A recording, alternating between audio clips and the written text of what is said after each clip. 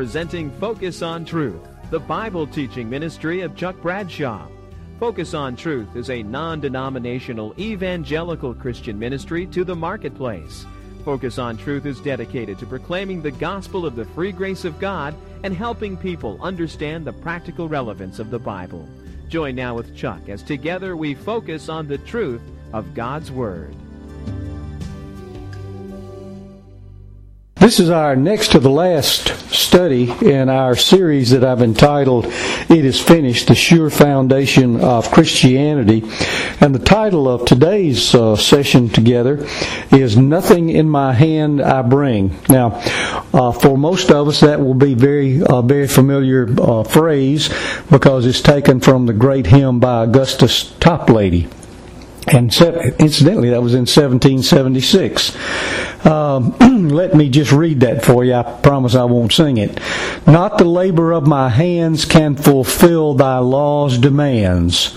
Could my zeal no respite know? Could my tears forever flow? All for sin could not atone. Thou must save, and thou alone. Nothing in my hand I bring. Simply to thy cross I cling.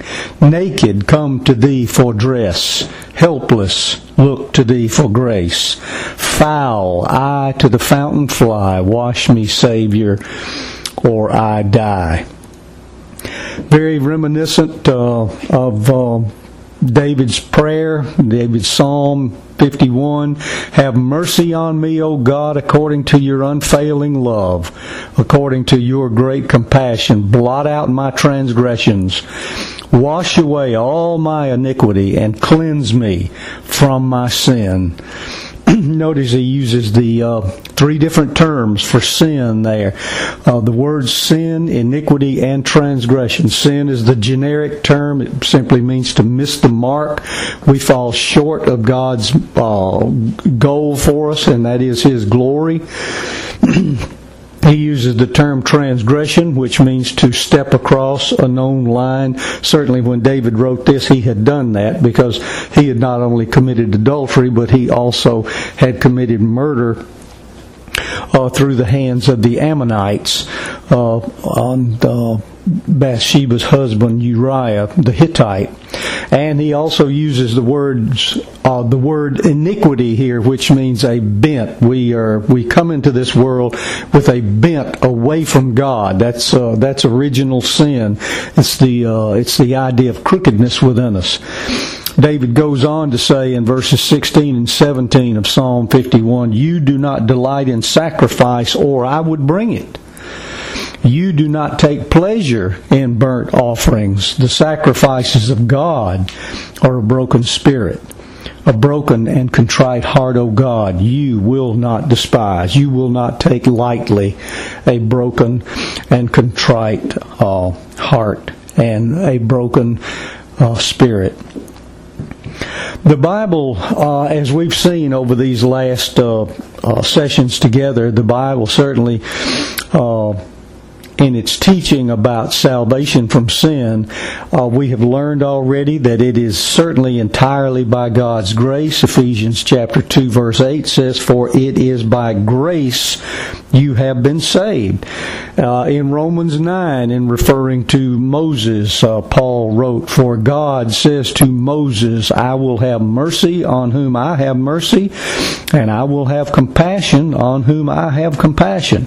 So God's salvation is entirely by grace. It's not anything that we do. It is certainly entirely apart from any human effort whatsoever.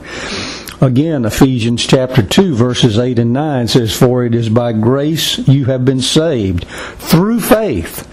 And this not from yourselves, it's the gift of God, not by works, so that no one can boast. Notice, it's not something that we can earn. Not only that, it's by faith, but even the faith that we express toward God, the faith in the Lord Jesus Christ, is a gift that God has to give us. Yes, we are the ones who believe. God doesn't believe for us. We have to believe, but we are unable, as we shall see, to believe unless God enables us to do so. And we'll talk about how He does that.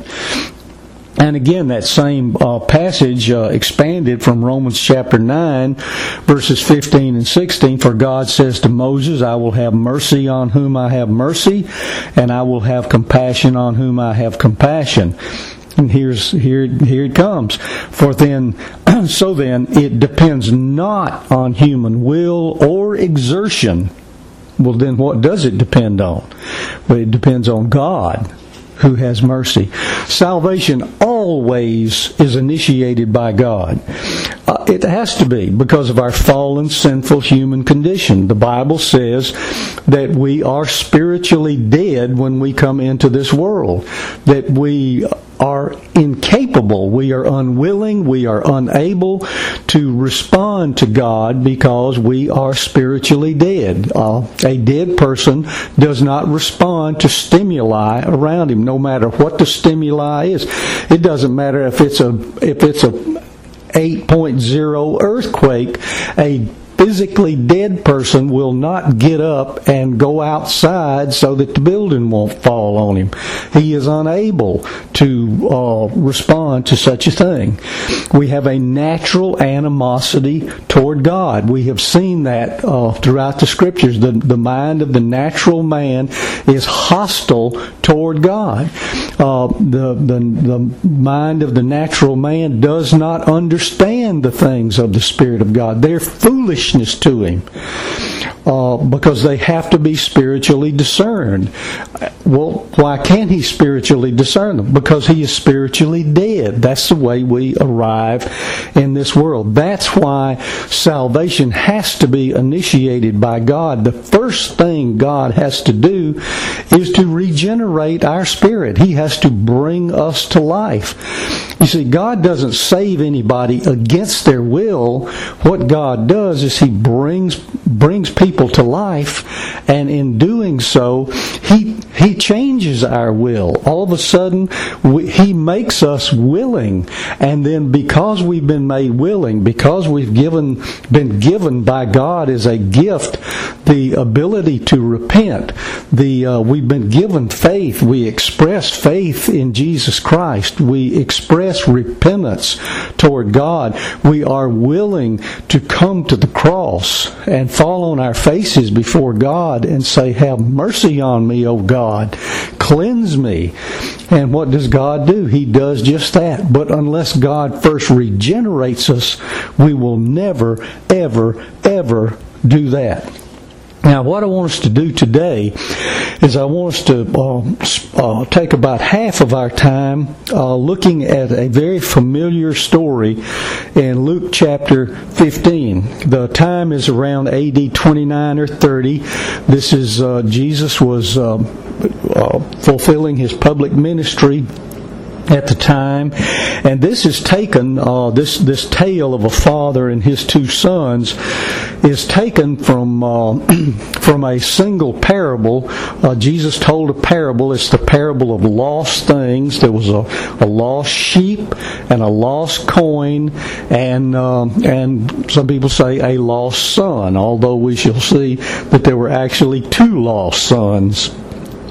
So we want to talk about this father and his two sons, but remember the word parable is made up of two Greek words, para, which means alongside, like a paramedic or a paralegal, somebody who comes alongside to help the doctor, somebody who comes alongside to help the attorney, and bole, a parable, bole, which originally meant a ball, and it was the idea of throwing a ball. A parable is a story that is thrown alongside a situation. It's cast alongside a particular situation that's going on in order to make a point about that situation. So anytime you read the parables, when it says Jesus told this parable, the first thing you need to say to yourself is, wait a minute, before I read the parable, I need to understand what's going on. What is it that precipitated Jesus talking about this? Because he is going to cast a story alongside a situation to make some kind of point about this situation. So if Jesus is doing that, I need to understand what the situation is.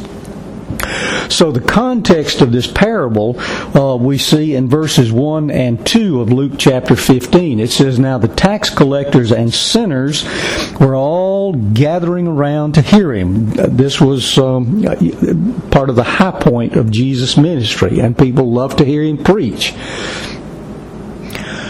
But the Pharisees and the teachers of the law muttered, "This man welcomes sinners and eats with them." All right, so first thing we need to notice about the context is the audience itself. It's a mixed audience. You've got a lot of religious people there, scribes, Pharisees, teachers of the law, and then you've got a lot of other people, the common kind of folk who just doing the best they can, doing their, working their jobs, just trying to eke out some kind of living.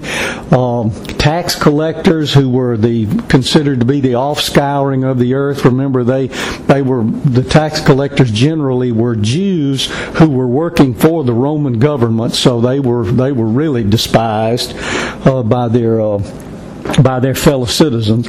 And then it says tax collectors and sinners, and notice this word sinners is in quotation marks, and that's just a reference to all of the people who were following Jesus around. And I think the point that it's in quotation marks here in the NIV is for the emphasis of contrasting the regular kind of folks as opposed up against the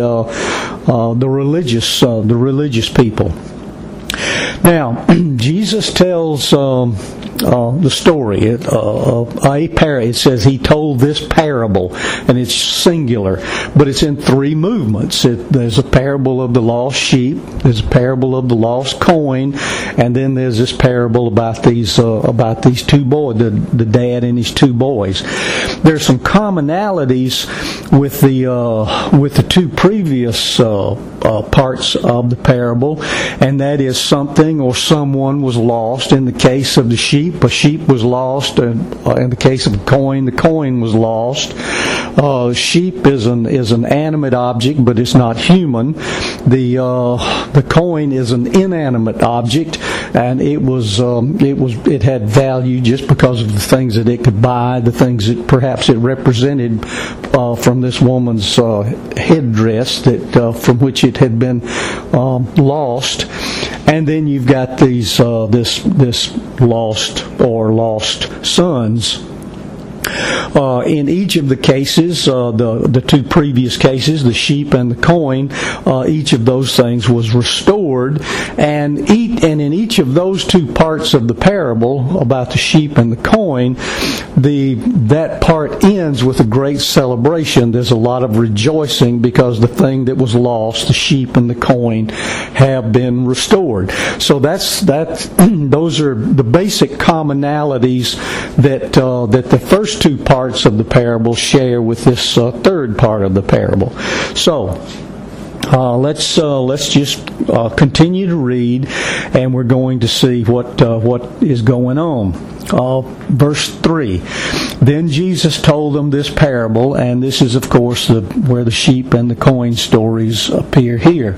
And then in verse 11, having finished the part about the sheep and the coins, Jesus launches into the part about the sons. And remember, when you tell a story, it's kind of like telling a joke. Where is the punchline? It's always at the end. So Jesus was setting up this thing with the first two parts. And it's not to say that the sheep and the coin part are not important, because they are. And again, there are some commonalities that they share with this last part. But it's sort of a crescendo as you move toward the end of the parable. Verse 11, Jesus continued, "There was a man who had two sons.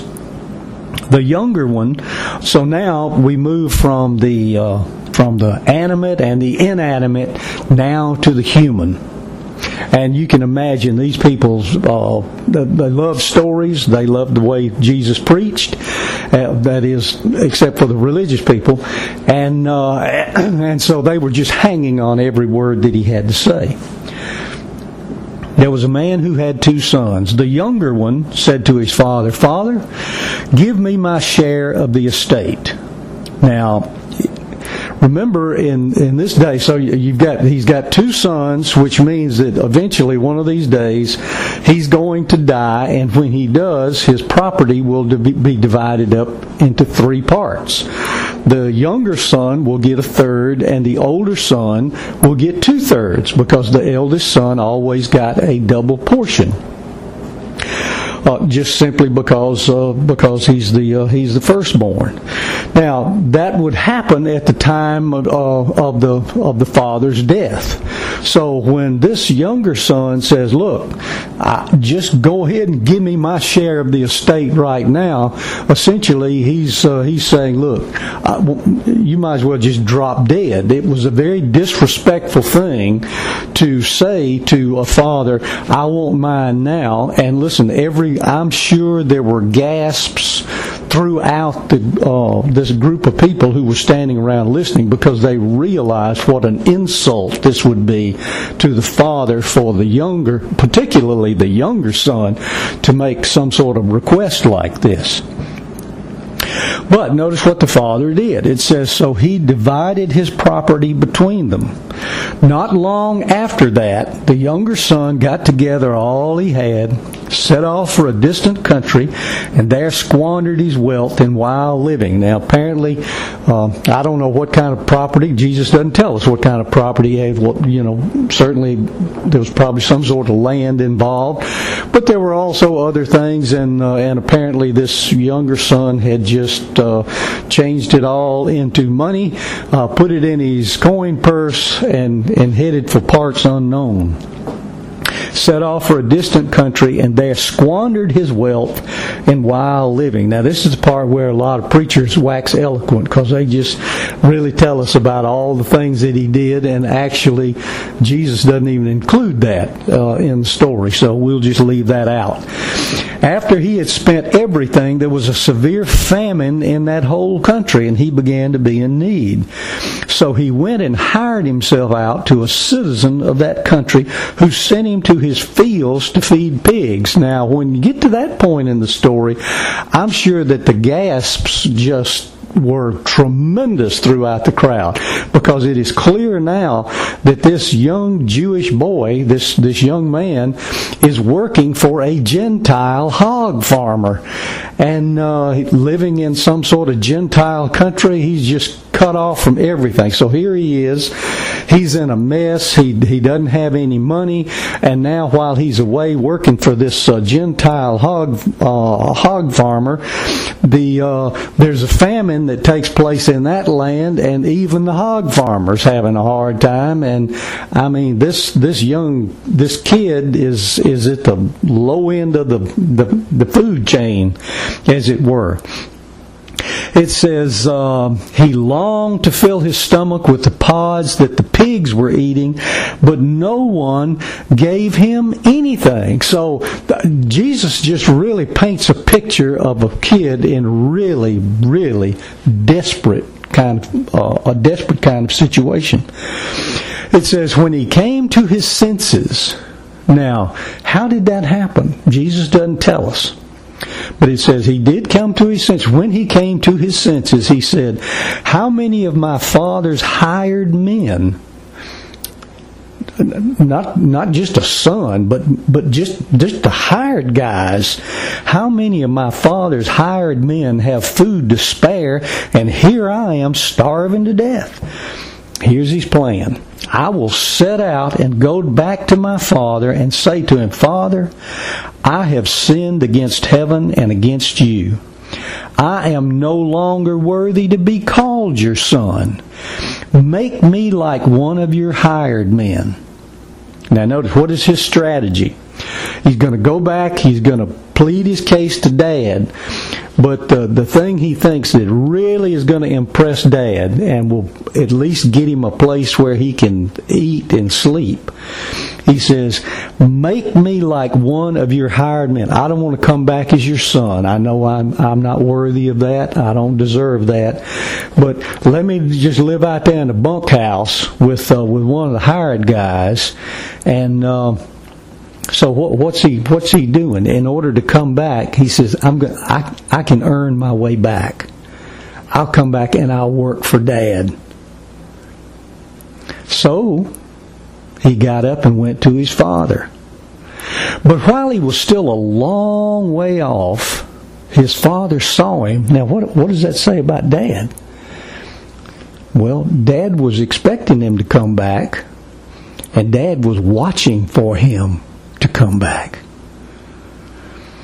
His father saw him and was filled with compassion. What is compassion? Calm with passion to suffer. He's been suffering with this boy. The boy's been away, and Dad's been just suffering over the whole situation. But sometimes, God just lets the rope out like He did with Jonah. Lets you go your own way, but of course God's holding on to the other end of the rope, and you can go just so far. And in Jonah's case, it was the bottom of the ocean, or the bottom of the Mediterranean. But anyway, back to our story here. His father saw him and was filled with compassion for him. He ran to his son. He threw his arms around him and kissed him. It says he ran. In this day, fathers didn't run to do anything. That was beneath their dignity. He abandoned this father abandoned his dignity. He welcomed that boy. Now, where's the boy been working? He's been working at a hog parlor. What does he probably smell like right now? He smells like hogs. And yet, what does his dad do? He just wraps his arms around that boy and just hugs him. He is so glad that kid has come home. The son said, all right, now remember, his strategy is, I can't expect to get back in the big house after the things that I've done, but maybe Dad will let me stay in the bunkhouse. So all right, the kid's about to apply his strategy here. Verse 21, the son said to him, Father, I've sinned against heaven and against you. I'm no longer worthy to be called your son. But the father said to his servants, quick, bring the best robe and put it on him. Now, who do you suppose had the best robe? Of course, Dad had the best robe. It was Dad who had the best robe. When we come to Christ, what is the robe that God gives to us? He clothes us with His own righteousness. That's the best robe in all of the universe. And put it on him. Put a ring on his finger, sandals on his feet. That's a picture. That's a picture not of being a hired person. That's a picture of family, of the family ring, the sandals on his feet, not going barefooted. Bring the fattened calf and kill it. Now this is interesting too. Think about this. One of the things they do when you're going to have a big party is they would spend some time. And listen, we used to, when we first moved to the country many years ago, we would always keep a few cows out in the pasture, and occasionally we'd put one, in the freezer. That was our supply of meat. And one of the things that we did, I always, they not only, ate grass and hay during the season when the pasture was not growing, but one of the things I would do is every day when we'd feed them, it was one of the responsibilities of the children, is that we'd give them horse feed, because that horse feed had molasses in it. And one of the things that would do is it would really marble up that that meat in those cows, and then when it was time to take them to slaughter, then the meat would be nice and tender. It would be marbled throughout with little bits of fat. So when you would cook it, it would almost just melt in your mouth. I'm about to get hungry here just talking about it. But the point I'm making, and you thought I'd never get back to it, I'm sure. The point is that in order to do that, that's not something you could just do overnight. You couldn't fatten up the calf overnight. That's something that took a period of time in order to do that. Well, notice they've killed, Dad says, go and kill the fattened calf. Well, why is the calf being fattened? Isn't Dad been upset because his younger son has gone away and has gotten into all kind of trouble? What does this tell us? This tells us that the dad recognized that boy was going to come back. See, God always brings His own to Himself. He's going to bring that boy back. And when that boy came back, there's going to be, just like in the case of the sheep and the coin, there's going to be a big celebration. My son has come home. He was dead and now he is alive. Praise be to God. And there's a big celebration. So during this time when the kid's been gone, I don't know at what point it began, but Dad started getting the calf fattened up because he knew that kid was coming back. And he knew that there was going to be a celebration when that kid did come back. So, bring the fattened calf and kill it. Let's have a feast and celebrate. For this son of mine was dead and is alive again. He was lost and is found. So they began to celebrate. Notice it says they began to celebrate. Doesn't say they ever stopped celebrating. There's always rejoicing in heaven over the repentance of a sinner. When God saves somebody, there's rejoicing in heaven. So now, what have we seen so far? Well, when we look at the younger son, we've seen him publicly shame his father by asking for his inheritance ahead of time. He certainly lived a profligate lifestyle, and his whole plan was to earn his way back. And then when we look at the father, we see the father's acceptance of the son. He ran to his son. He embraced the son. He clothed the son with his own robe. And there was this huge public celebration of the fact that he came back.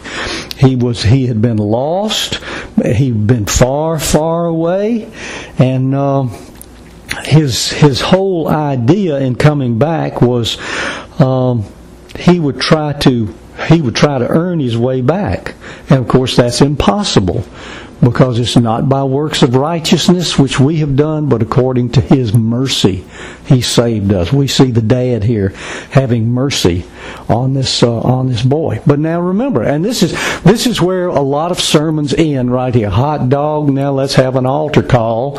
And that's fine. But this is not where Jesus ended the story. And the point is that the punchline is always at the end of a story. So Jesus has really not made his point yet. Yes, there is celebration. Yes, it's wonderful that this son has come back. But remember the context. There's a mixed audience. You've got these tax collectors and the sinners, and certainly they see themselves in this younger son. But there's another group of people who are listening to Jesus too. Who are they? That's right. The scribes, the Pharisees, the teachers of the law. And so Jesus now is going to address them specifically as well. Verse 25. See, the story's not over yet. Meanwhile, the older son was in the field. What's he doing? He's working.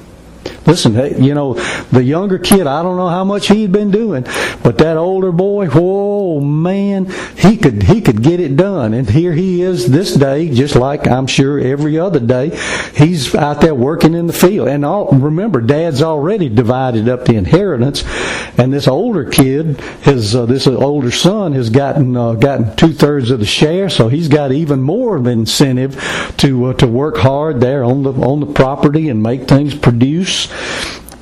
It says the older son was in the field. When he came near the house, he heard music and dancing. I mean, that's a celebration because his brother had come home. So he called one of the servants and asked him what was going on. "Well, your brother's come," he replied, "and your father's killed the fattened calf because he has him back safe and sound." The older brother became angry and refused to go in. He became angry. Why?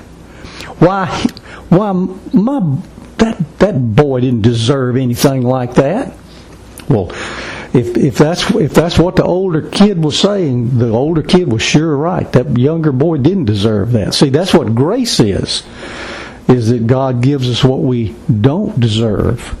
We can't earn our way back.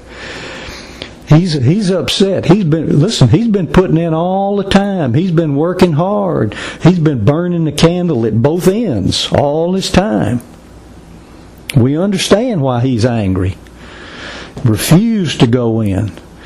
And he answered notice, his dad went out, his father went out and pleaded with him to do what? To come into the celebration.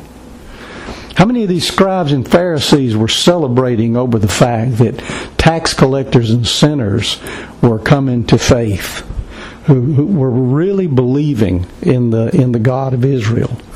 Oh, no. You don't come our way, you don't come at all. That was their attitude.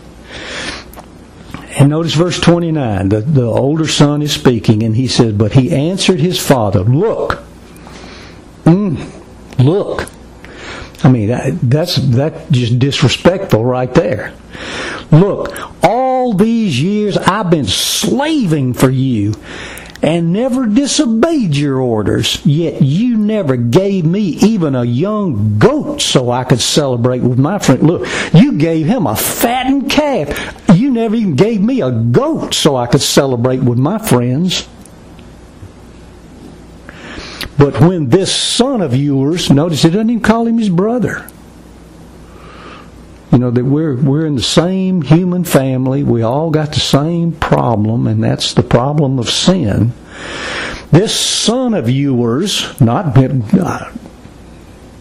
who has squandered your property with prostitutes, comes up. Now, I don't know where the older brother got that information that the boy had been hanging out with prostitutes. That may be true, but again, that's the part of the story that a lot of preachers like to embellish. You just talk about this terrible lifestyle that that the younger brother had been living, but the real focus is on the older brother. The tax collectors not the tax collectors, the scribes and the Pharisees. Excuse me. He says, he squandered your property with prostitutes. When he comes home, you kill the fattened calf for him. Verse 31, "My son," the father said, "you're always with me. Everything I have is yours. But we had to celebrate and be glad, because this brother of yours was dead and is alive again. He was lost and is found." Now once again, relate this last part of the parable to the context. Who's the audience? When he talked about the younger son, the tax collectors and the sinners would identify with that. And now the scribes and the Pharisees would identify with this. And believe me, they did not lose the fact that Jesus was aiming this at them. But I don't want to go there quite yet. I do want you to notice that in both cases, that both these sons had the same sin, but they used different strategies.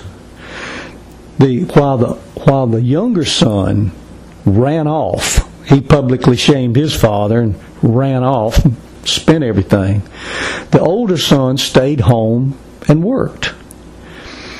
But it was the older son who publicly shames his father by the way he addresses his father when his father is out essentially begging him to come in to the celebration. He refused to attend the feast.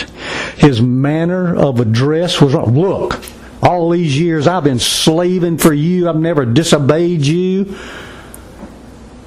Now, why would he say that? The reason he said that, because in the mind of the older brother, he felt like he deserved better. Why did he think he deserved better? Because he'd earned his way. See, the younger son wanted to the younger son wanted to earn his way back. Just make me like one of the hired guys. I live out in the bunkhouse. But the older son said, I don't have to earn my way. I've already earned my way. I've done all this stuff. While that boy was away, I've been burning that candle at both ends and in the middle too. He even refused to acknowledge his brother.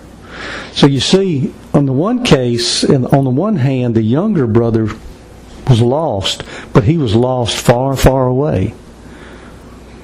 In the other case, the older brother was also lost, but he was lost right there at the Father's house.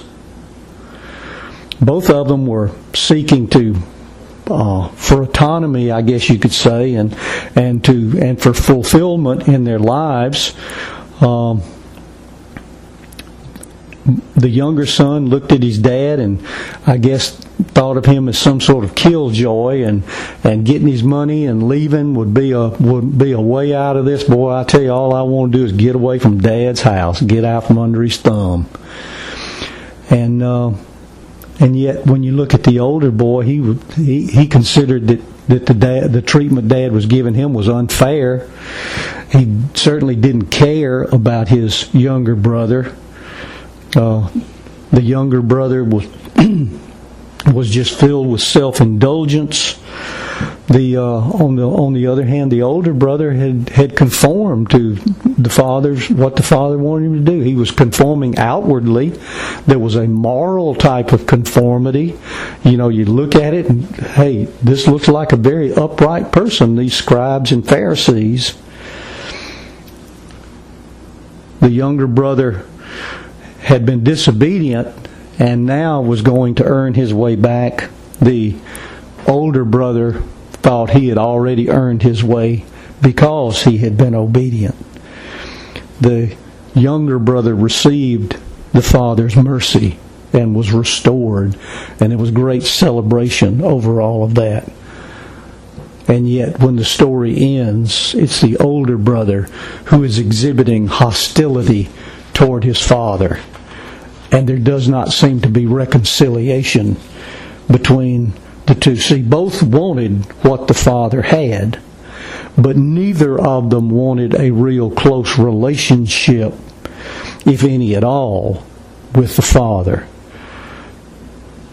At least they didn't to start with. But the younger son had come to his senses. How did he come to his senses? Well, the same way we've been talking about over these weeks together as we go through the Bible study. It's when God regenerates us, when He brings us to life inside, and we see ourselves for the sinners that we are. Now that's what happened to that younger kid. He saw himself for the sinner that he was. Now he thought he could maybe earn his way back. He couldn't. He was mistaken about that. And Dad was going to teach him that was not the case.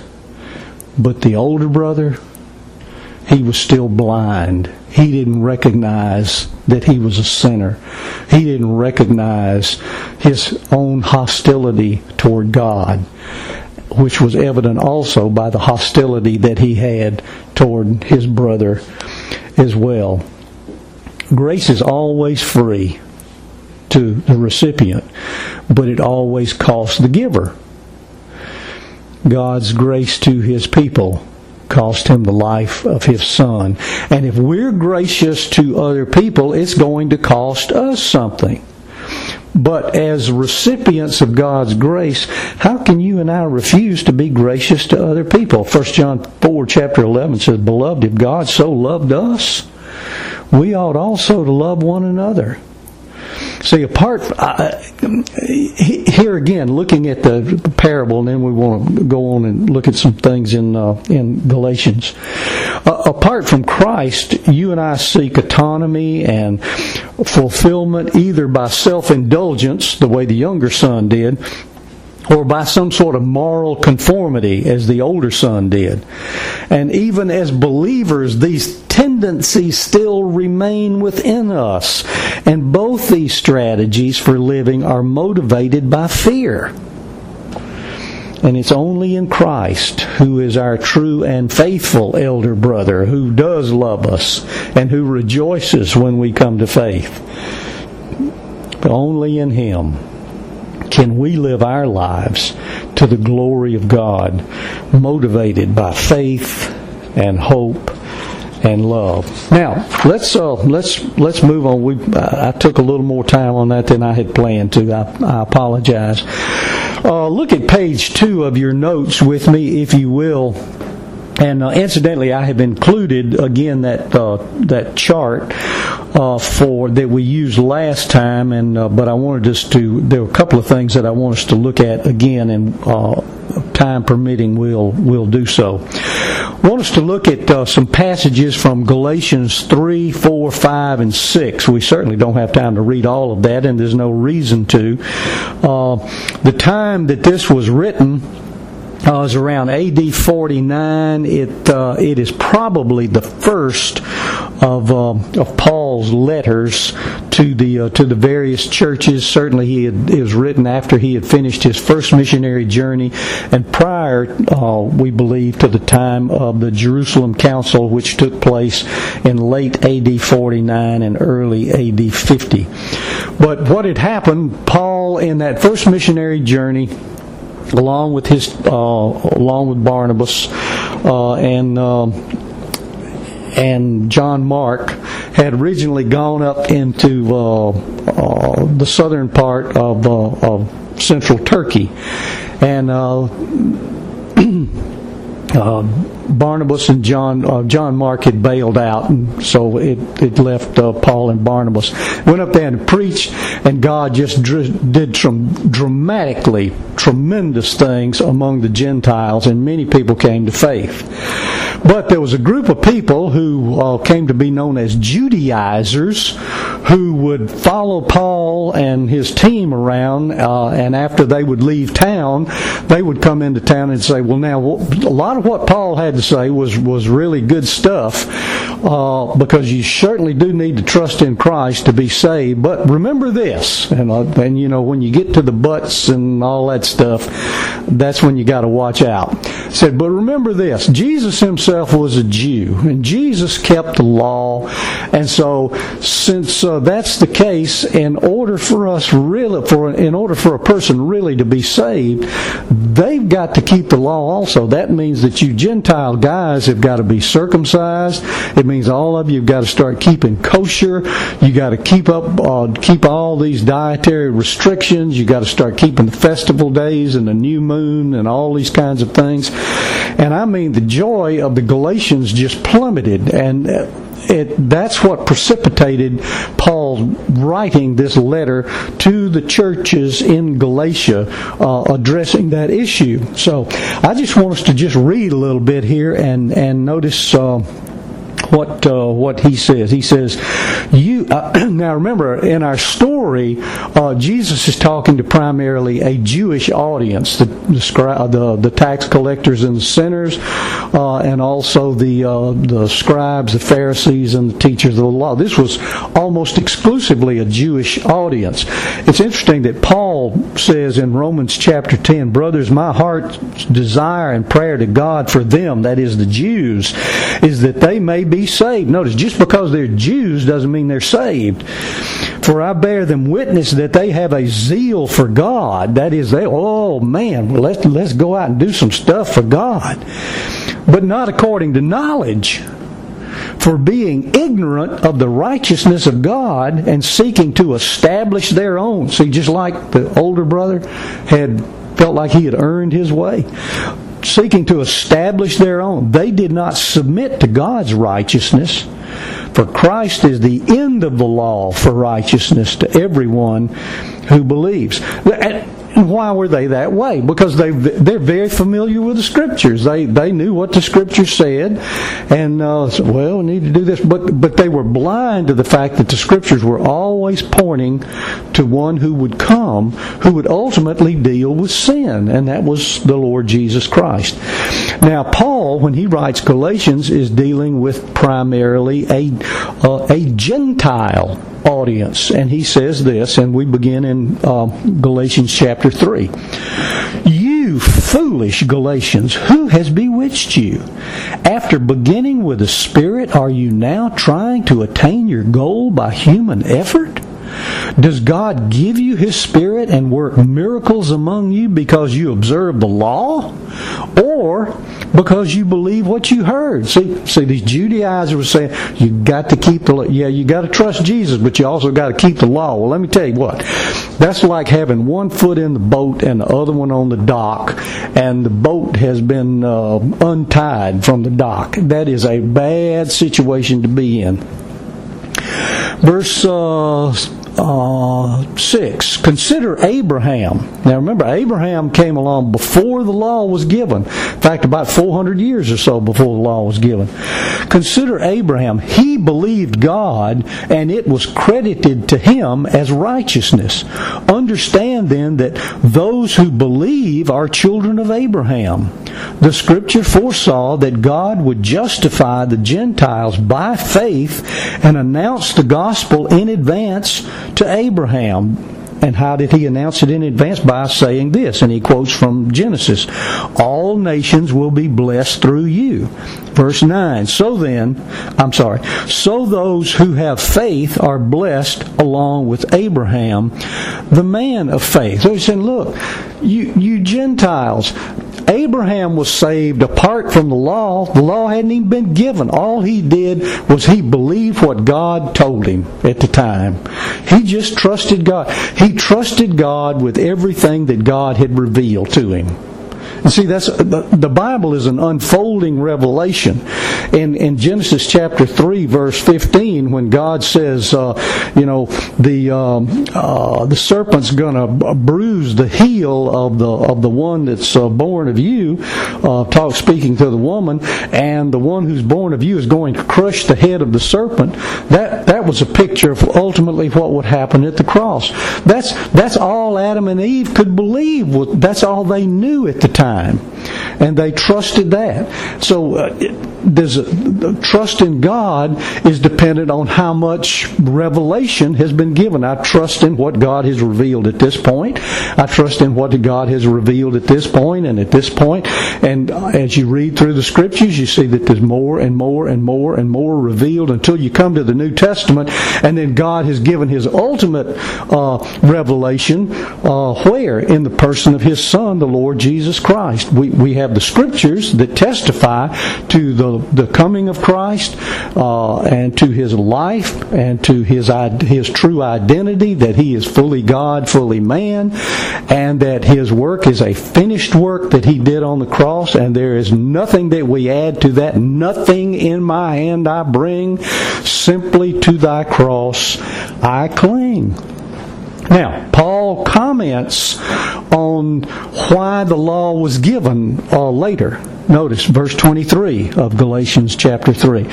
Before this faith came, that is our faith in Christ, we were held prisoners by the law, locked up until faith should be revealed. So the law was put in charge to do what?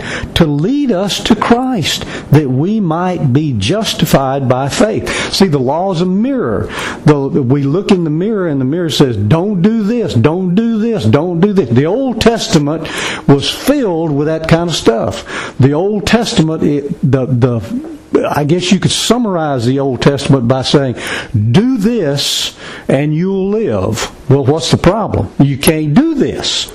because we're sinners by nature. We're sinners by birth. We're sinners by choice. We can't do what God requires.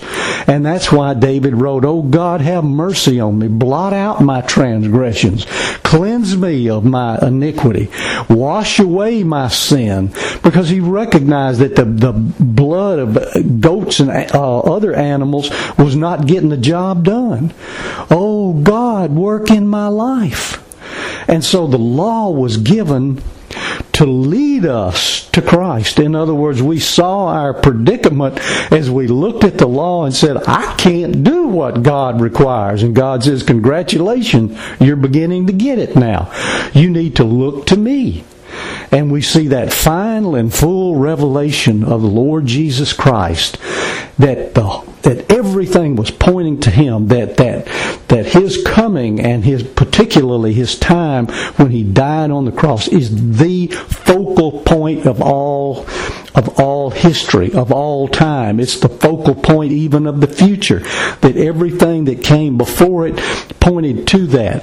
We live after the cross. We look back at the cross because that's when God accomplished what He intended to accomplish all along.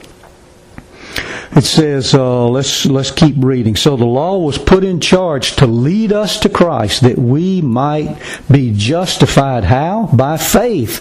Now that faith has come, he writes to these Galatians and ultimately to us, we are no longer under the supervision of the law. We don't have to keep dietary restrictions. We don't have to make animal sacrifices. Christ has freed us from this supervision of the law. Now, is there anything wrong with the law? Paul goes out of his way to explain, no, there's nothing wrong with the law. The problem is there's something wrong with us, and we can't keep the law. Jesus kept the law perfectly. And through faith in Him and His finished work, God credits to us that perfection that Jesus had. He clothes us with that robe. Just like when that boy came back and his dad went out there to meet him and hugged that boy as stinky as he was. Bring the best robe in the house, and that's got to be the Father's robe, and clothe this boy. He may have still smelled stinky underneath that robe, but when everybody in the neighborhood looked at him, all they saw was, man, this guy's wearing the dad's robe. He's all right. You are all sons of God through faith in Christ Jesus.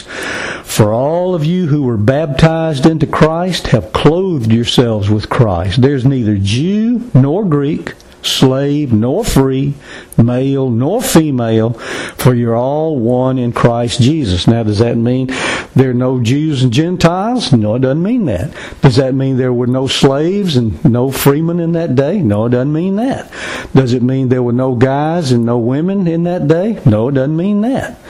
What it does mean is those positions, those statuses in society mean nothing. We are one in Christ Jesus. The ground at the foot of the cross is level. And he goes on to say, if you belong to Christ, then you are Abraham's seed and heirs according to the promise. Chapter 4, verse 3, when we were children, we were in slavery under the basic principles of the world, but when the time had fully come, God sent His Son, born of a woman, born under law, to redeem those under law, that we might receive the full rights of sons.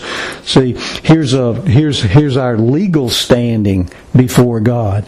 Because you are sons, God sent the Spirit of His Son into our hearts, the Spirit who calls out, Abba, Father. So you are no longer a slave, but a son. Say, I'm going to come back. I'll just make me one of your hired men. No, God doesn't have hired men. God has sons. And since you are a son, God has made you also an heir. That is, we are heirs with Christ. Praise be to God. And the continues through is, how is it that you can turn back to these old ways? he just pleads with these people over and over and over again. In chapter 5, verse 7, you were running a good race. That is, you were living by faith. Who cut in on you and kept you from obeying the truth? That kind of persuasion does not come from the one who calls you. And he says, a little yeast works through the whole batch of dough. What's the point? When you begin to yield to this legalism, to the whole idea that I can earn my way, won't God be pleased if I do this? And I'll make some brownie points with Jesus. He says, that's like yeast in dough. He says, before you know it, it just permeates the whole thing. Verse 13 of chapter 5, you, my brothers, were called to be free, but don't use your freedom to indulge the sinful nature. Rather, serve one another in love. See, there's the practical aspect of it. That doesn't mean I can just live any way I please. No, I'm supposed to live in such a way that I love my brother, and people see that. Well, how is it that people know that we're Christians? They know that we're Christians. They will know that you are my. They'll know that you are mine when they see the works that you do. Jesus said. There are a lot of common errors that people have about God, that somehow God is helpless. He's waiting for a person to decide what to do about salvation. God's not helpless. God's sovereign. Another common error is that people have the freedom and the ability within themselves to choose God. That's not true, because we're dead. Dead people don't choose to do anything. Now they may choose to put on this kind of tie or these kind of shoes or whatever. But see, that doesn't have anything to do with the spiritual realm. We're dead spiritually when we come into this world, and that's why the first thing that we need in order to be able to please God, to come to God, to seek after God, is for God to regenerate us, to bring our dead souls to life. There's some common errors about grace, that grace can be or must be earned. That's just flies in the face of the definition of grace. Some people deserve grace more so than others do. Well, again, that flies in the face of the definition, because grace is something that we don't deserve. Grace is not necessary if a person works hard enough. See, that's what the older son thought. I've been busting it all these years, and hey, I've earned my way. No, that's not true either. See, when it comes to salvation, all of the glory belongs to God, and belongs to God alone. Remember from and I refer you just briefly to that chart again, where you've got that unbreakable chain of God's salvation, that where from all eternity He foreknew His people, and He predestined them to become conformed to the image of His Son, and then in time and space He effectually calls them to Himself. He justifies them. That is, He declares them to be righteous, clothing them with the righteousness of God. And then ultimately, one day, once again in eternity, He will glorify us, where that simply means that this new nature that I have, this nature that lives within me, that is within me, that loves God and loves God's people and desires to please God and is grieved when I don't do so, that nature will be united with a body that is also free from sin. See, in justification, we are freed from the penalty of our sin. In sanctification, we are being freed from the power of sin. And then in glorification, we will be free from the very presence of sin. But again, all of salvation is God's work from beginning to the end. Philippians 1:6 says, He who began a good work in you will carry it on to completion until the day of Christ Jesus. And in 2 Thessalonians 2, from the beginning, God chose you to be saved. How did that come to pass? Through the sanctifying work of the Spirit. See, first thing God has to do is to regenerate you. That's the work of the Spirit of God. And belief in the truth. But see, He has to regenerate us. That has to come first, because when God regenerates us, He also gives us faith and repentance. And so we express that in Christ. And belief in the truth. He doesn't believe for us, but we can't believe unless He enables us to believe. And it says, He called you to this through our gospel. See, the end is salvation, but the means to that end is the preaching of the gospel. God's going to accomplish what He intends to do, but He'll also use the means that He has prescribed in order to carry that out. And the whole purpose of that is so that there's not going to be any human boasting at all. I'm not going to get up there and say, well, you know, yeah, Jesus paid it all, but at least I didn't do some of the things old so-and-so did. And that's a form of boasting. It's by grace that you have been saved through faith, and this not from yourselves. It's the gift of God, not by works, so that no one can boast. See, what is the proper response to what God has done in Christ, to this unbreakable chain of God's salvation, to His marvelous mercy, to the grace that He has shown us? The only response there is the response of gratitude, celebrating who God is. We should be overwhelmed by the majesty of God. Oh, Paul wrote, oh, the depth of the riches, both of the wisdom and knowledge of God. How unsearchable are His judgments and unfathomable His ways. For from Him and through Him and to Him are all things. To Him be the glory forever. Amen.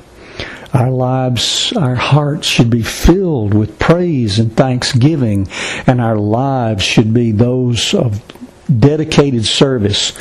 Not dedicated service out of a sense of duty, trying to earn our way, but out of a sense of devotion and delight, because Jesus has indeed paid it all. Hebrews 13 verses 15 and 16 says, through Him then let us continually offer up a sacrifice of praise to God, that is, the fruit of lips that give thanks to His name. And don't neglect doing good and sharing, for with such sacrifices God is pleased. See, we forget verse 10 of Ephesians 2. Verse 8 and 9, for by grace you have saved through faith. And this not of yourselves, it's the gift of God, not as a result of works, that no one should boast. Verse 10, for we, believers, are His workmanship. It's the word poema. We get our word poem from it. It means masterpiece.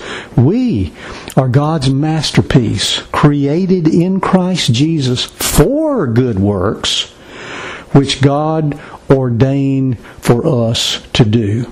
See, God has a work for us to do. Our works are important. Our works don't mean anything as far as bringing us to salvation. But once God brings us to Himself, and we recognize that it is by grace that we are saved, that we are recipients of God's mercy, we come to see more and more that God has a plan and a purpose for our lives, and we are to live that out, and we are to glorify God by doing the things that He has called us to do. When Jesus cried out from the cross, it is finished, all of the sins of all of God's people, from the beginning of time until its end, were paid for in full. But salvation is experienced personally as the Holy Spirit applies that finished work of Christ to each of God's people individually. Together with regeneration, that is the new birth, God grants His people faith and repentance. And then because of that, having been made willing by the new birth. See, again, God doesn't save us against our will. He changes our will. Having been made willing by the new birth, God's people express repentance toward God and faith in the Lord Jesus Christ. And what does God do? He justifies us. He puts us in right standing with Himself. He declares us to be righteous. He imputes righteousness. Psalm 32. How blessed is he whose transgression is forgiven, whose sin is covered. How blessed is the man to whom the Lord does not impute iniquity, and in whose spirit there is no deceit. Why does the Lord not impute iniquity? Because that was imputed to the Lord Jesus Christ, and His righteousness is imputed and credited to us. Our deeds, our works have no part whatsoever in securing our salvation, but they do serve as an indicator of our salvation. Paul wrote in Titus 3, I want to stress these things so that those who have trusted in God may be careful to devote themselves to doing what is good. These things are excellent and profitable for everyone. James also would write, faith without corresponding works is dead. Faith alone saves, but the faith that saves is never alone. There are always corresponding works that go along with that. And in 1 John chapter 3, 1 John chapter 3, the aged apostle John talks about the fact that one of the evidences that we truly know Christ is that we have love for the brothers and for the sisters as well. Praise be to God for His great mercy. Let's pray. You've been listening to Focus on Truth, the Bible teaching ministry of Chuck Bradshaw. Focus on Truth is a non-denominational evangelical Christian ministry to the marketplace. Your gifts to Focus on Truth are tax deductible. For a free copy of our monthly newsletter, Glimpses of Truth, or other information about the ministry, write to Focus on Truth, Box 5367, Columbus, Georgia, 31906.